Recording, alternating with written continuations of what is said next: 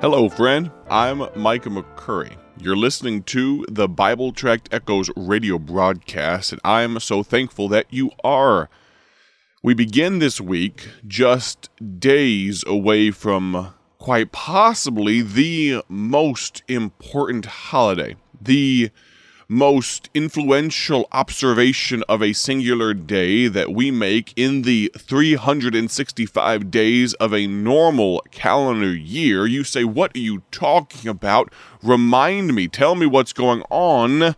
Why is it so important? We're talking about Mother's Day. You say, oh my, it is coming up soon, isn't it? If you haven't already gotten a gift, let this be your first reminder. I'll do my best throughout this week of broadcasts to remind you. And maybe, just maybe, you should swing by and get a card for your mom. Maybe you should write something nice in there. And even if your mom is no longer with us, let me encourage you to reminisce for just a little while this week on the broadcast. We're going to focus on mothers, but on this Mother's Day upcoming, would you think about your mom for just a moment? You say, hold up a moment, let me back up. Why did you say this is one of the most important, most influential holidays? Well, without our mothers, you and I wouldn't be here. Realize that. Think of that. The fact that your mother carried you for close to 9 months, and she gave birth to you. She walked through the valley of the shadow of death, and here you are as a result. I think of my mom. I think of what she means to me. We might reminisce here on the program just a little bit if you'll allow me to get sentimental in the coming days. But could I encourage you, and we'll talk about this shortly, but even if you don't have the greatest relationship with your mom, don't let this Mother's Day be a reflection of years of bitterness. We're going to get there in just a moment. Turn, if you would, to the book of Ruth, a passage you've heard me mention on this program probably multiple times before. It's quite possibly, as of this precise moment, one of my favorite books of the Bible to preach from, a scant 4 chapters. We're going to jump in just a moment. Before we do, it's probably a little bit late at this moment, but you can still use this gospel tract. If you're looking to get them in your hands by Mother's Day, it's probably just a little bit too late, but we have a gospel tract called A Tribute to Mother, A Tribute to Mothers, written by our founder, Dr. Paul Levine. He had a good mama. Huldah Levine was her name. Huldah, Hulda, if memory serves, and she raised a good man, a godly man, a man named Paul Levine, Dr. Paul, the founder of this ministry. Think about that.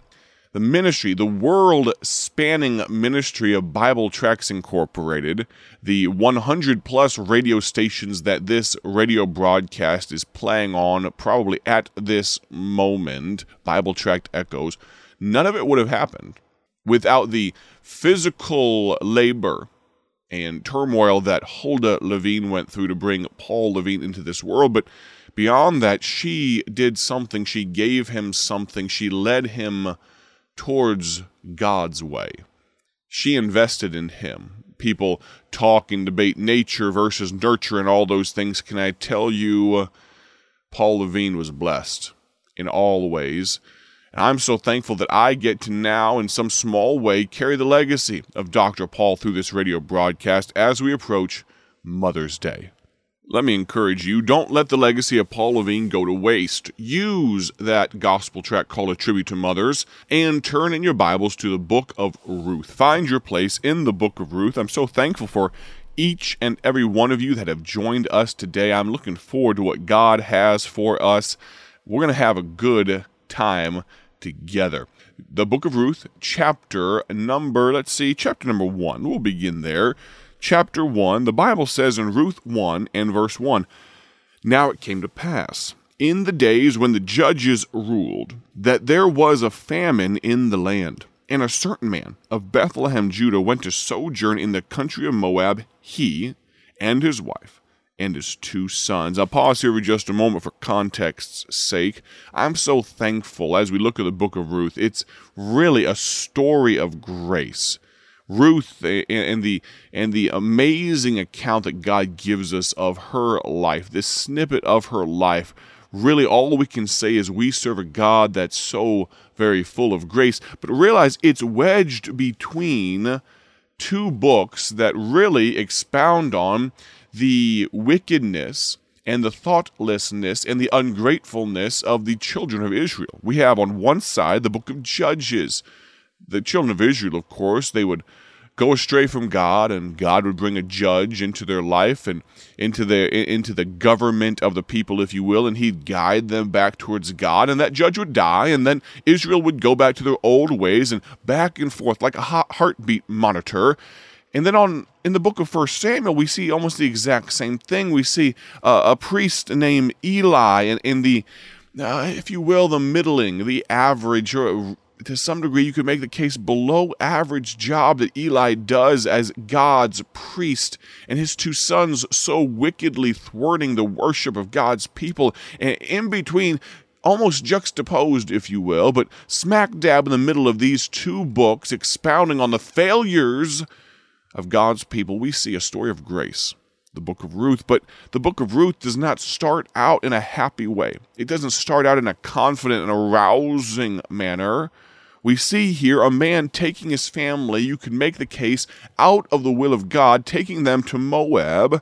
Verse 2, and the name of the man was Elimelech. The name of his wife Naomi, verse 2 of Ruth chapter 1. And the name of his two sons, Mahlon and Chilion, Ephrathites of Bethlehem, Judah. And they came into the country of Moab and continued there. You say, what's so important about that word continued? Well, in verse 1, the Bible says they went to sojourn. A sojourner is not a long-time resident. That indicates that they were planning on being there for just a short time to avoid a famine in Bethlehem, Judah. Now, realize the name, Bethlehem, that means the house of bread. Think about that. I would be very careful about leaving the house of bread to go to Moab. Moab is not a place for God's people, and yet they went with the intention of staying for just a little while, riding out a hard time. They left, if you will, allow me, the will of God because of difficulty. There's so much application that could be made, but let's continue on. We see that they continued on. They stayed, even though when they got there, they only had intention of being there a short time. They continued there. Verse 3, and Elimelech, Naomi's husband, died, and she was left, and her two sons. And they, the two sons, took them wives of the women of Moab. Now, we realize they were harsh.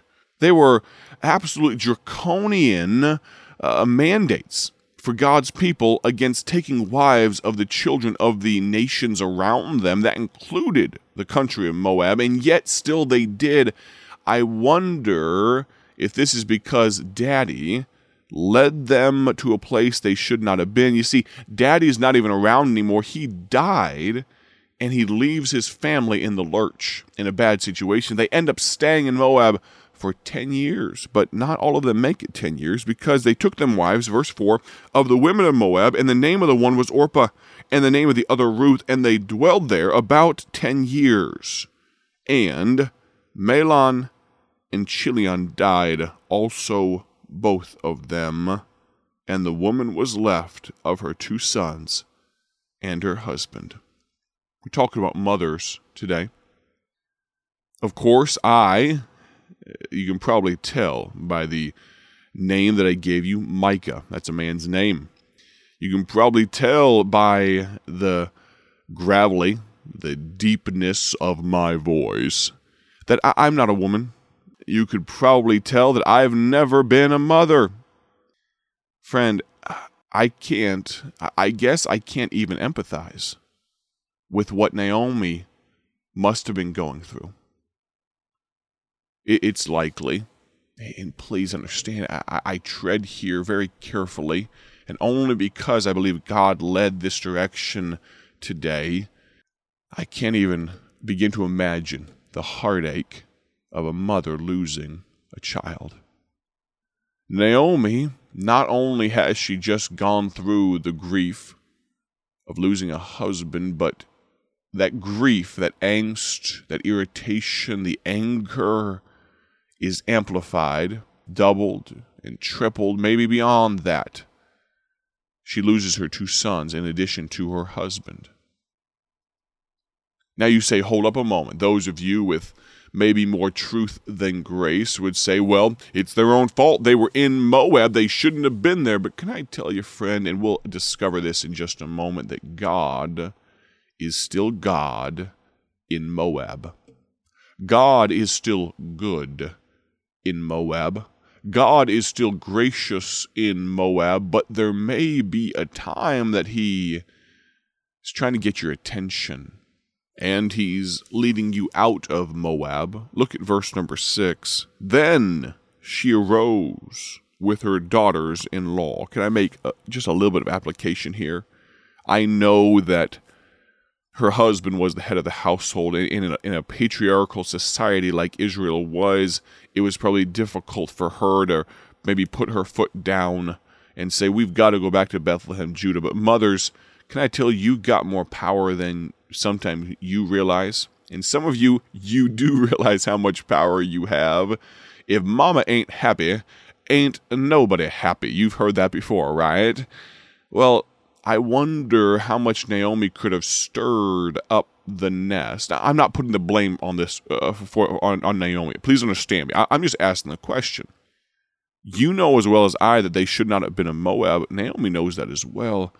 I wonder. Now, I'm not saying that would have saved Elimelech's life. I'm not saying it would have saved Mahlon and Chilion's life. But can I tell you, mamas, be very careful. I understand submissiveness in the Bible. I understand the biblical mandate of the family roles. But can I encourage you, mamas, would you please, for the sake of your families, don't let them reside in Moab. Then she arose, the Bible says, with her daughters-in-law, that she might return from the country of Moab. We're going to pick up this thought tomorrow and the coming days, and it may not last the whole week. I have 2 and 3 other mothers that I'd like to look at from God's Word, but we're going to give this the time it needs because I believe there's encouraging thought at the end of this study. I want to thank you for listening. Let me encourage you once again, sons, daughters, do something for your mama this week. Maybe even get her a gift early. Can you believe that? It's possible. Have a great day for His glory. Join us tomorrow. God bless. Thank you for joining us today for Bible Tract Echoes, a ministry of Bible Tracts Incorporated. If you would like to receive a free sample packet of all of our tracts, you can contact us by calling 309-828-6888. That's 309-828-6888. Our mailing address is P.O. Box 188, Bloomington, Illinois, 61702. A faster way to contact us is to go to our website at BibleTractsInc.org. That's BibleTractsInc.org. There you will find more information about our ministry and details on how you can support Bible Tracts Incorporated. Thanks for listening, and may the Lord richly bless you as you serve Him.